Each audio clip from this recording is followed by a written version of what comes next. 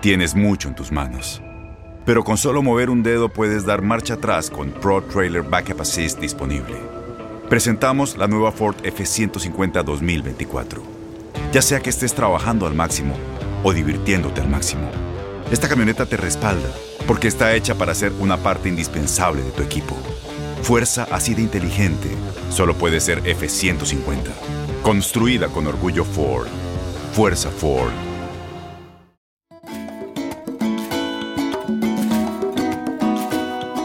Bienvenidos a Juntos We Shine, un podcast sobre personas que inspiran, impulsan y apoyan a sus comunidades con visión y talento. Presentado por Target. Hola, soy Andrea Chediak. Como vicepresidenta ejecutiva de los estudios Marvel, Victoria Alonso es una de las mujeres más poderosas en Hollywood. Desde muy joven supo usar su ingenio y audacia para abrirse camino en la vida. Para ella, la palabra no es simplemente un reto, y lo ha demostrado una y otra vez. Su más reciente película, Avengers Endgame, ha sobrepasado todos los récords de audiencia en la historia del cine. Avengers! Assemble. Here we go.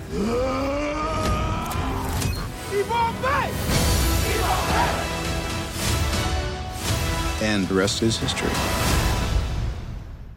Victoria, estoy extremadamente orgullosa de todo lo que has logrado, feliz de que puedas compartir conmigo en este podcast en Juntos We Shine y poder compartir esa inspiradora historia que yo sé que puede cambiar la vida de muchas personas que nos están escuchando. Gracias por acompañarnos. Bueno, es un placer estar. Victoria, vamos a empezar hablando de tus comienzos, porque hoy en día eres una de las mujeres más influyentes en Hollywood, la única latina que está marcando la pauta en el mundo cineasta.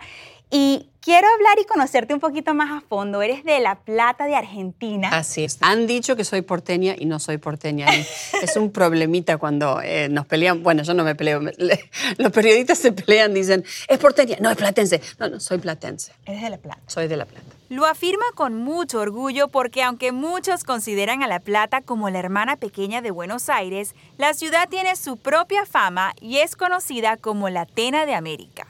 ¿Cómo fue esa niñez? ¿Cómo fue tu relación con tu madre, con tu padre? ¿Tienes también hermanos?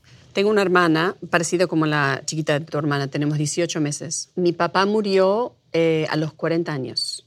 Yo tenía 6. O sea que la relación con mi papá es medio inexistente. Mi mamá, una maravilla de persona, que trabajó muchísimo y creo que de ahí aprendí yo también a trabajar y trabajar y trabajar. Tenía 3 trabajos mi mamá. Tuvimos una infancia muy normal en muchos aspectos, muy normal, excepto por el hecho de que había una dictadura militar y que vivimos la única guerra que tuvimos, que fue la guerra de las Islas Malvinas, que todavía estoy pensando cuál fue la razón de esa guerra, pero bueno, la entiendo, en donde murieron 7.000 muchachos de 18 años, que no tuvo razón de ser, que también marcó esa generación. A no ser de eso, Tu niñez fue muy normal. Mi niñez fue normal. Te la disfrutaste, Argentina. ¿Qué recuerdas de Argentina? La comida, la gente, todo, el color. Todo, a mí me encanta. Una cosa que acabo de volver a Buenos Aires, estoy haciendo prensa para la Capitana Marvel. Una de las cosas que la gente se olvida cuando vos te vas, no sé si te pasa cuando vas a Venezuela. ¿De qué parte de Venezuela sos? Yo soy de Caracas. Bueno, cuando volvés a Caracas, pero cuando volví a Buenos Aires, el color de la luz, de cómo pega en los edificios en la 9 de julio, en la avenida 9 de julio, es una maravilla. Y a mí me parece que en el trajín de todos los días uno no se da cuenta, ¿no? Porque estás el tráfico, que no llego, que esto, que... Y estaba yo, que me llevaban, ¿no? ¿Cómo se dice? La parte de prensa, te llevan de un lugar al otro, de un estudio al otro, y vas y venís. Y mirando fuera por la ventanita de la camioneta, lo poquito que podía ver, porque estaba bastante negra, la luz, una maravilla de lo que es el color de la luz. Es como que es celular, ¿no? Es como el olor de una panadería. Que te recuerda y te lleva a esos momentos. Que te lleva ¿no? un momento que, además, no es un momento del que me acuerdo todos los días. ¿Me entendés? No sé si te pasa a vos. Sí. Hay cosas que como que vos la vida la vivís y después hay un olor, hay una canción, hay una palabra, hay una persona que por ahí conoces y decís, esa persona es igual a mi maestra del tercer grado. Y es como que te lleva de vuelta a la escuela número 5 donde fui a la primaria. Ahora, Victoria, Hay que destacar que tú a tus 15 años, ya después de que disfrutaste esa niñez en Argentina, obviamente tu familia y tu madre quería que buscaras oportunidades y que crecieras, y tú decides irte a estudiar a los Estados Unidos, ¿no? A tus 15. Sí, a los 15 le pedí a mi mamá que me dejara ser estudiante de intercambio. Y mi mamá, muy sabia, me dijo, sí, anda, pero te lo tenés que pagar. Como buena madre latina. A Pero ponerse a trabajar. Porque, mira, guarda el gol, dijo, bueno, ¿cómo va a ser esta nena pagar $1,500 para irse? Tiene 15 años. Claro. Ahí vamos. Fui y diseñé unas patitas de rana, que eran unos llaveros. Las patitas de ranas eran de todos los colores del arco iris. Convencí al señor que estaba, que era uno de nuestros vecinos, y él tenía una máquina, porque él trabajaba con gomas, y creaba otras cosas, pero yo pensé que si él podía hacer una matriz de la patita de rana, yo la podía vender. Wow. O sea, que ya tú estabas ahí sacando tus Pero cuentas. no me preguntes de dónde saqué eso, porque jamás... Negociante no eras antes. No, pero no la tenía. Entonces dije, bueno, si yo voy a calle 8 y dejo mis patitas de rana, las hago por 25 centavos, pero las venden por 3 o 4, yo en un momento la hago. Claro. Entonces fui, le pedí que me hiciera 1,000 y yo le dije, yo te pido que me hagas 500 y de esas 500 yo las voy a vender en este fin de semana, que no tenía ni idea si las iba a vender. No le di nada de plata, nada. Solamente fui, le puse la carita y la hice. Y el señor me dijo, bueno, lo hacemos. A ver si las vendés. Y se vendieron. Y se vendieron. Y ahí tú dijiste, saqué, tengo lo que necesito. Y mi mamá me había dicho que necesitaba como $1,500, que era carísimo en ese momento. Y saqué como $3,200. Entonces le dije, mira, mamá, acá tengo la plata para el pasaje, tengo la plata para la estadía, tengo la plata para, por si vos querés, plata. O sea, ya hasta mensualidad a la madre le estabas dando. Y mi mamá como que se le cambió. Dijo, pero ahora no tenía manera, o sea, me tenía que sacar el pasaporte, me tenía que dejar ir. Y bueno, y me dejó. Increíble, Victoria. Desde temprana edad estás demostrando que con la pasión, con el trabajo, con la credibilidad en ti misma, puedes lograrlo, ¿no? O sea, no pensaste que ibas a llegar a ese punto de poder pagarte todos tus costos, pero lo lograste. Yo no tenía ni idea cómo hacerlo, pero dije, bueno, ¿qué es lo que se vende? ¿Qué es lo que qué es lo que se vende y qué es lo que la gente por ahí compra que si tenés o no tenés dinero y no te cuesta mucho? Claro. Una cosa es vender algo de $50. Eso es mucha plata. Pero si vale 3 y tenés uno de tus hijos que dicen, ay, mamá, qué linda la pata de rana, porque me gusta la naranja. Y el hermanito le gusta, no, pero a mí me gusta el azul. No, a mí me gusta la turquesa. Entonces, de repente, compraban Más de uno. Chocha de la vida. Entonces, ¿cómo llega el punto, Victoria, que tú finalmente sí decides mudarte de manera permanente a Estados Unidos? Me enamoré de un americano. Ok. Y me casé. Y me vine a los 19. Joven, súper joven. Chiquitita. Y sí, que mi mamá no me lo perdona al día de hoy. Y vine, Jeff vivía en el estado de Washington. Fuimos a estudiar ahí, estudiamos juntos. Trabajé en un restaurante mexicano como mesera. Y ahí me recibí de psicóloga y estuve haciendo la parte de teatro. Y fue eso. Yo lo conocí a él en la Argentina. Y después, a mí siempre me gustaron mucho los idiomas. Tengo, lamentablemente, la capacidad de hablar y decir cosas que por ahí a veces me meten en problemas. Entonces, cuando le dije a mi mamá que me quería mudar a Estados Unidos, en cierta manera, si bien ella no quería que me fuese, y es el día de hoy que me dice que no quería, ella temía por mi capacidad de hablar y de hablar a los 4 vientos y no tener un poco de el filtro de entender que en un momento político determinado, por ahí yo decía cosas que me ponían a mí en un momento bastante vulnerable.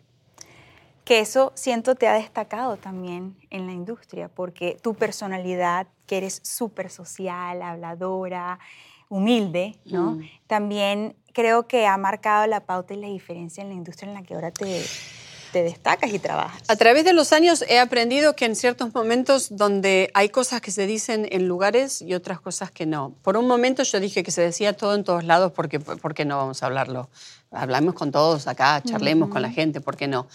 En Estados Unidos hay una gran diferencia de cómo, o sea, yo no sé cómo es en Miami, pero te puedo explicar lo que es en Hollywood.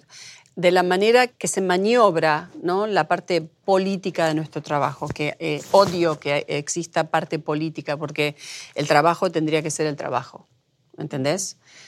Si vos le das el trabajo a un director, el director dirige y se acabó, pero no tiene que ser que porque está de mal humor, porque no tomó el café. Bueno, señor, no tomó el café, váyaselo a buscar, usted es grande. Pero tenemos mucho de eso en Hollywood. No porque usted no tomó su café, caballero. No, es una indirecta a nuestro señor director. Pero te digo que hay mucha cosa de eso que uno tiene que constantemente hacer. Y había momentos en donde yo cometí un grave error en mi carrera, hace muchos años, en donde en una reunión muy importante me preguntaron a mí mi opinión sobre alguien a quien querían echar. Y yo no me di cuenta de la estrategia. Y como me preguntaron, me sentí tan importante y les dije mi opinión. Y mi opinión era lo único que necesitaban para cortarle la cabeza a esa persona. Y después me la cortaron a mí por hablar. O sea, no la vi. Pero en el momento que dije las palabras es como que decía, no. Después fue que te diste cuenta del impacto. Porque cuando les vi la cara, cuando es como que, bueno, no, ya está, ok, tenemos eso, ok, fulanito se va a ir, ok, y menganita también, porque en el momento ni la dudó, fue y lo tiró. Ni me di cuenta. En el momento que dije las palabras, dije, uy, eso fue un error. Y nunca más lo hice. Fue la mejor lección, me costó el trabajo, pero fue la mejor lección que aprendí, porque a través de los años lo que me di cuenta es que hay momentos determinados para que tu voz tenga cabida.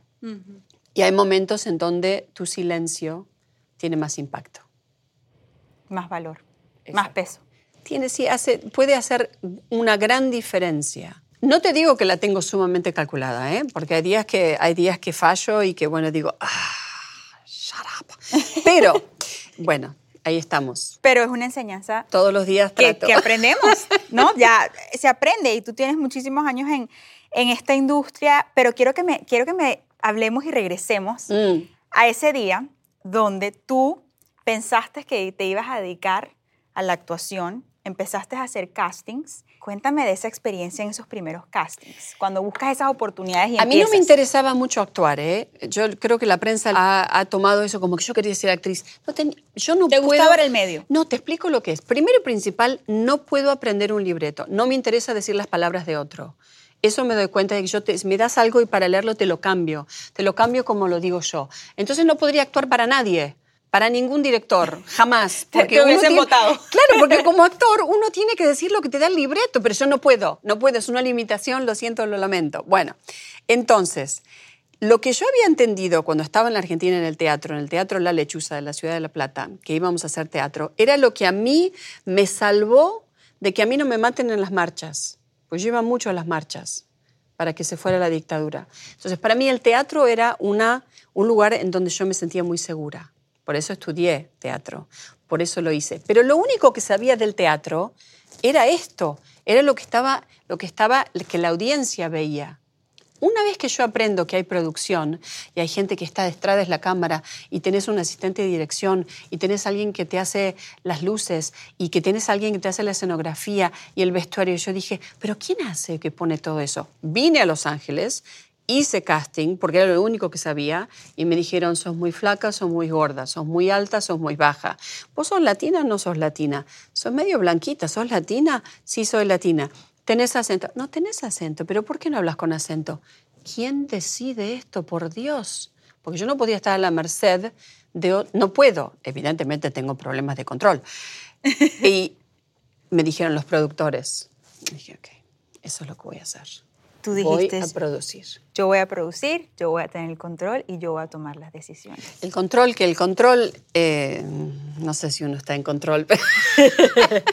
Bueno, pero decisiones tomas. Decisiones tomo todos los días. Pero ¿cómo te llega esa oportunidad de empezar a trabajar? Porque me identifico y leí que me encanta comentar esto, que tú empezaste de asistente de producción, sí, haciendo lo que nadie quería hacer, que me identifico porque también empecé así. ¿Te parece que esa fue la mejor manera? ¿Y cómo llegó esa primera oportunidad a ti? Mira, a mí me encanta saber cómo se hacen las cosas. Tengo la curiosidad. Si a mí me das un chorizo, te lo como porque me encanta el choripán, pero me interesa saber cómo se hacen los chorizos. Entonces voy y te pregunto, a ver, señor, ¿usted qué pone en el chorizo? ¿Y dónde viene la grasa? ¿Y cómo lo embute? ¿Y dónde? Eso para mí va a ser toda mi vida, la curiosidad. Yo tenía 3 trabajos cuando me mudé a Los Ángeles. En ese estaba en un momento, me estaba divorciando. Trabajaba para Alaska Airlines a la mañana, desde las 5 de la mañana hasta las 11:30. A las 12:30 empezaba en Paramount Pictures, que no sé si conoces las distancias, es una gran distancia de Los Ángeles Internacional hasta Hollywood. Y ahí era guía del estudio y hacía todos los shows que tenían audiencias que venían, ¿no? Estaba Cheers, Dear John, Arsenio Hall Show, In Living Color, Fresh Prince of Bel-Air, todos esos shows. Y después, durante el fin de semana, sábado y domingo, trabajaba en un restaurante que se llama Black Angus. No tenía un peso y no le quería pedir a mi mamá. Entonces yo comía la comida que sobraba de la primera clase en los aviones. O sea, nunca robé la comida, ¿eh? Me la iban a tirar y yo me la comía. Siempre. Es que además sabían de que yo no tenía un peso, entonces ya me la guardaban. Me la traían y decían, no, dale, Victoria. Y tenía una amiga que era divina y ella a veces hacía ensaladas y dice, ¡ay! Hice mucha ensalada, me decía Debbie, pero era mentira, me la hacía porque sabía que no tenía un peso. Bueno, y comíamos juntas, divina, amiga de toda la vida. De ahí me iba porque en el show en Paramount nos daban de cenar, porque te dan de comer antes de que empiece el show. Y los fines de semana comía carne. Estabas hecha. Comía carne porque trabajaba en Black Angus. Entonces ya estaba. Ahí comía. Y lo que ganaba, que era muy poquito, yo usaba eso para la gasolina, de ir de acá para allá, de acá para allá, de acá para allá. En Alaska Airlines tengo una amiga y me dice, vos podrías ser muy buena asistente de producción, que yo no tenía ni idea de lo que era. Mi amiga es asistente de dirección y siempre está buscando gente que tenga una personalidad, que se pueda comunicar, que nunca tenga dramas, que venga, vos tenés mucha energía. Anda a charlar con Carla, me dice. Voy, charlo con Carla, me dice, vení mañana y estaban haciendo fotografía adicional para una película, vení, te doy este trabajo. Fui, me dio una radio, llegué y me dice, bueno, ahora lo que quiero que hagas es que bloquees el tráfico de todos los autos que no pueden pasar por esta esquina. Ok. Yo miré la radio así, dije, no tenía ni idea de lo que era. Dije, bueno, alguien va a hablar en algún momento, yo aprieto el botón, a ver. No sabía lo que hacía, ¿eh? No tenía pero yo dije, bueno, a mí me dieron el trabajo, acá me quedo y lo hago. No escuchaba que decían action, cut. Yo ni idea. Entonces todos parados, y los paré un rato largo hasta que entraron con las bocinas. Y me decían, ¿pero usted qué tiene? Señorita, déjenos pasar. Y yo me pongo en la radio y digo, Carla, ¿quieren pasar? Sí, cuando dice corte, déjalo que pase. Ok. Ahí fue cuando dijiste, ok, I get it. This is what my job entitled. Oh, my God. Y dije, ok. Oh, no, disculpe. ¿Y ese fue el comienzo? Y ese fue el comienzo. Ahí empecé y estuve de ahí, hice mucho tiempo. De un trabajito, otro trabajito. Hice muchos comerciales, porque de esto hace 20, qué sé yo, tantos años, 28. En ese momento los comerciales era una manera muy rápida para aprender qué usaba la gente, las tecnologías, las cámaras. O sea, en ese momento, en donde si hacías una campaña del BM o de Mercedes o de Gatorade o de Bud Light, era una cosa de aquellas, ¿no? Que por ahí $3 millones por 30 segundos. O sea que tenían todos los juguetes electrónicos, tecnológicos de lo último, y yo aprendía qué era, qué no era, que esto es, that's a Russian arm, okay, well, what's a techno, okay. Sí, estabas aprendiendo de los mejores. Pero constante. Después acá vino al Caribe, hicimos uno de Caribbean Cruises y fuimos abajo, usé cámaras porque estaban bajo agua. O sea, yo lo que quería era aprender qué es lo que hace la gente, qué es lo que hace todo el mundo, por qué lo hace y en qué momento, porque es como un circo, ¿no? Pero la producción. De repente están todos por ahí, somos todos muy diferentes y tiene una armonía la producción, que es maravillosa, es que en el momento que uno está filmando hay una energía, y en el momento de que hice corte y vas a cambiar al otro setup, es como que... Y para mí eso era como música.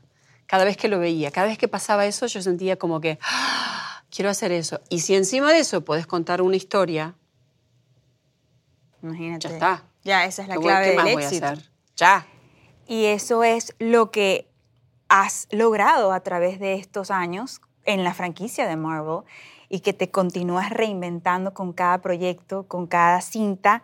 Pero para esas personas que nos escuchan y dicen, bueno, ella empezó en el 93 en esta franquicia, Sí. pero ¿cómo llegas ahí? No, pero en el 93 no llegué a los estudios, el 93 fue ¿no? la primera, ¿no? La película. Sí, pues yo hice mucho comercial, después estaba trabajando. Yo estaba haciendo un comercial y la gente con la que estuve me dijeron, ¿querés venir a trabajar con nosotros? Era la gente de la compañía de Jim Cameron. Y le digo, yo no sé nada de tecnología. Bueno, pero vení, porque ¿sabes qué? Lo único que necesitamos es que nos ayudes con un fax. James Cameron, mejor conocido por su dirección de Alien, Titanic y Avatar, para entonces tenía una productora de comerciales. Porque la señorita que era la asistente del productor ejecutivo, se había fracturado la pierna. Y el fax era el momento donde toda la comunicación es vía fax. Y yo estaba coordinando. Y ahí te digo una de las grandes lecciones del ego, ¿no? Que para mí ha sido una lección de vida. Porque me es difícil a veces olvidarme de mi ego, pero lo hago todos los días, trato. Y yo no quería, porque estaba coordinando y dije, bueno, sigo. Y dije, pero no tengo trabajo. Me interesa la parte de tecnología, porque es lo que hacen. Jim Cameron era buen director, entonces dije, bueno, por ahí puedo aprender algo. Entonces fui y le dije, bueno, no tengo nada que hacer, voy por estas 2 semanas, te ayudo con lo del fax, pero yo quiero coordinar. Bueno, vení. Voy el primer día y me fijo que hay un fax acá, la oficina para allá, al lado de la oficina tiene un enchufe de teléfono, y al final del día, yo todo el día fax. Al final del día le digo, escúcheme, señor, usted me está pagando a mí para que yo camine de acá para allá. Lo único, agarremos la maquinita, movámosla a donde está en su oficina, y usted no me tiene que pagar nada. O sea, si me quiere pagar, págueme, pero me parece lógico, dígale a la gente que tiene otro número, cambie el número de fax, habiliten la línea y se acabó, ya está. Y ahí una solución. Y ahí me dijo, voy a cambiar el fax y vos te vas a quedar. O sea, que esa solución fue la que... Y me quedé 4 años y enseguida empecé a producir para ellos. Y ahí fue que empecé a producir efectos visuales. Y yo hacía todo lo que el resto de la gente no quería hacer. O sea, si había una tecnología nueva, y en ese momento yo era una de las pocas productoras mujeres, el resto de los hombres que estaban ahí no querían decir que no sabían. Y yo decía, yo no sé, pero lo hago, pero no sé cómo hacerlo. Lo voy a hacer, pero quiero que sepas que no lo hice. Y para mí era muy claro decir que no sabía, porque no me interesaba, porque no sabía. Para ellos no, era más difícil. ¿Y tú sientes que esa victoria ha sido, en cierta forma, la clave del éxito a tus comienzos? Decir, no lo sé, no lo he hecho, pero lo hago. Yo no sé qué decirte. Me parece que no es una cosa sola, es una combinación. Es el hecho de que yo supe lo que no sabía, o sea, sabía mi propia limitación. No tuve vergüenza de decir que no sabía, porque no hay vergüenza, es una tecnología nueva y no la sabía hacer. Además, todos tienen que aprender. O sea, no nacimos todos haciendo lo que estamos haciendo, nacimos llorando todos. Espero. Y lo bueno es que yo tenía muy buena onda y lo hacía con muchas ganas. O sea, que si a mí me mandabas a comprar pizza para darles de comer, o me mandabas a que aprendiera cómo modelar en malla, o me decías, no, tenés que ir y vamos a filmar y quiero que me pongas todos los camiones en línea. Yo te lo hacía. A mí no me interesaba. O sea, no tenía ego en el sentido de qué hacía. Llegó un momento que, bueno, sigo y le digo a la gente que está ahí que quiero hacer una película. Y lo que me dicen es no, porque los formatos que vos haces es de comercial. La película es muy diferente. Y yo le dije, producción es producción. Es un formato. O sea, si entendés lo que es el formato, a nivel tecnológicamente hablando, lo filmás con una cámara, filmábamos con la misma cámara, de la manera que se emite y se distribuye es diferente. Pero el proceso es igual. Pero el mito de que, yo hago cine, yo hago tele, yo hago comerciales, A mí es odio que la gente se suba Te encierre. No, pero además es una cosa que, no, pero nosotros hacemos cine. Barré la calle, cállate. No pasa nada, es un formato. Entonces, cuando me dijeron que no, yo les dije que me iba a ir, no se creyeron que me iba a ir, y me fui. Y me fui a DreamWorks a hacer una película que se llamó Shrek. Shrek estrenó en el 2001 y para los que no se acuerden, es un ogro con un corazón de oro. Él se enamora de Fiona, una princesa hermosa que guarda un gran secreto. Es una maravilla. Clásico. Sí, pero que solamente me quedé 1 año y medio y yo estuve en esa película cuando estaba Chris Farley como Shrek, hasta que él murió. Y una vez que él murió, hubieron unos cambios y no me garantizaban que me iba a dar el título de producir, y había comprado una casa en Los Ángeles porque mi mamá me dijo que a los 29 años tenía que comprar una casa porque si cumplía 30 y no tenía mi casa propia, que no le hablara más. Ay, Dios mío. Ahí tú dijiste, me pongo las pilas. Entonces, no tenía un peso, pero me compré una casa. Fui y como hice con mis patitas de rana, me fijé en dónde podía vivir, que podía pagar mi casa con lo poquito que tenía, y la compré. Y la compré en un lugar donde, en el momento, cuando les dije a la gente dónde compré la casa, me miraban todos con que, ok. Bueno, mejor venía a visitarnos a nosotros. Nosotros no vamos a ir donde estás vos. Quédate a dormir. Yo no tenía ningún drama. Estaba muy bien en ese barrio. Y 10 años después ese barrio, te lo digo porque esa podría haber sido una barrera. 10 años después esa casa, que la compré por $192,000, que no tenía, la vendí por 1.2 millones. No, Victoria. Te lo digo no porque te lo digo porque para que la gente que esté escuchando, que a veces hay cosas que uno no entiende, que te limitas porque tiene que ser algo muy específico. Y yo no compré la casa para hacer una ganancia. Compré porque mi mamá no me iba a hablar más. Claro, porque te dio ese límite de 29 años, claro, 30. Si tuviera 30 y no tenía casa. Y no me di cuenta, y de repente eso me ha creado a mí la capacidad de tener otro nivel de casa. Claro, y que no ves las bendiciones inicialmente que una oportunidad o Nunca, algo, o una sea, decisión te puede dar. Exacto.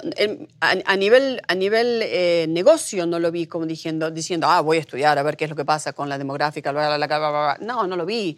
Mi mamá me dijo, compré una casa y la compré, punto. No había otra. Y en esa etapa, ¿estabas todavía viajando tanto o ya ahí dijiste, necesito quedarme en Los Ángeles? En ese momento hice 8 años de viajar a través del mundo porque nada se filmaba en Los Ángeles. Y todos los países en Europa y en Australia, Nueva Zelanda, Canadá, estaban dando los incentivos de impuestos, ¿no? De taxes, que eran una maravilla. Y fui a muchos lugares. Cuando terminé haciendo una película con Ridley Scott que se llama Kingdom of Heaven. El legendario director británico es uno de los directores más cotizados de Hollywood. Estuve mucho fuera, estuve en África, estuve en Europa, estuve en España, la terminamos en Londres. Ya cuando volví muy cansada y además es como que me había dejado estar mucho a nivel personal, ¿no? Y dije, bueno, vuelvo y voy a hacer películas que solamente se filmen en Los Ángeles.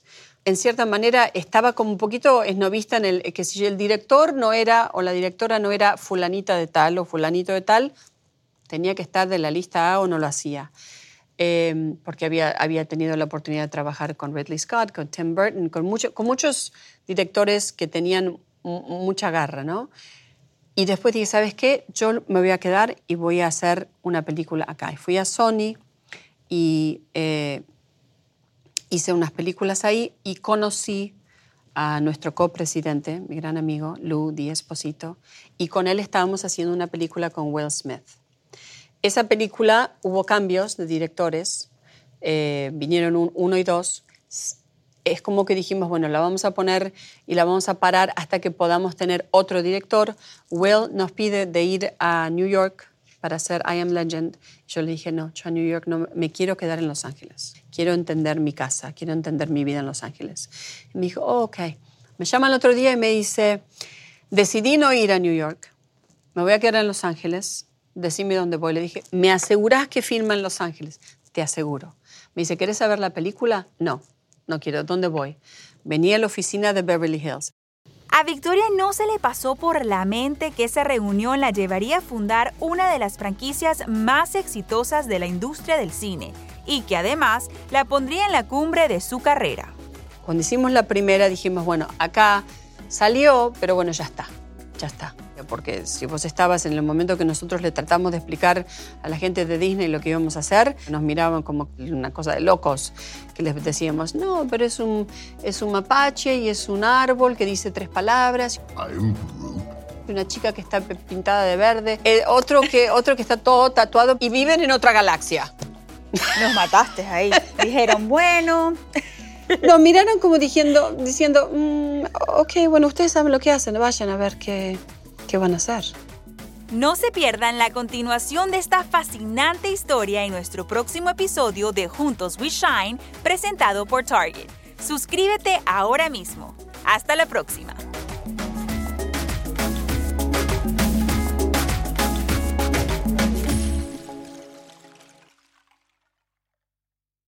Boost Mobile tiene una gran oferta para que aproveches tu reembolso de impuestos al máximo y te mantengas conectado. Al cambiarte a Boost, recibe un 50% de descuento en tu primer mes de datos ilimitados. O, con un plan ilimitado de $40, llévate un Samsung Galaxy A15 5G por $39.99. Obtén los mejores teléfonos en las redes 5G más grandes del país. Con Boost Mobile, cambiarse es fácil. Solo visita boostmobile.com. Boost Mobile, sin miedo al éxito. Para clientes nuevos y solamente en línea, requiere AroPay. 50% de descuento en el primer mes requiere un plan de $25 al mes. Aplican otras restricciones. Visita boostmobile.com para detalles.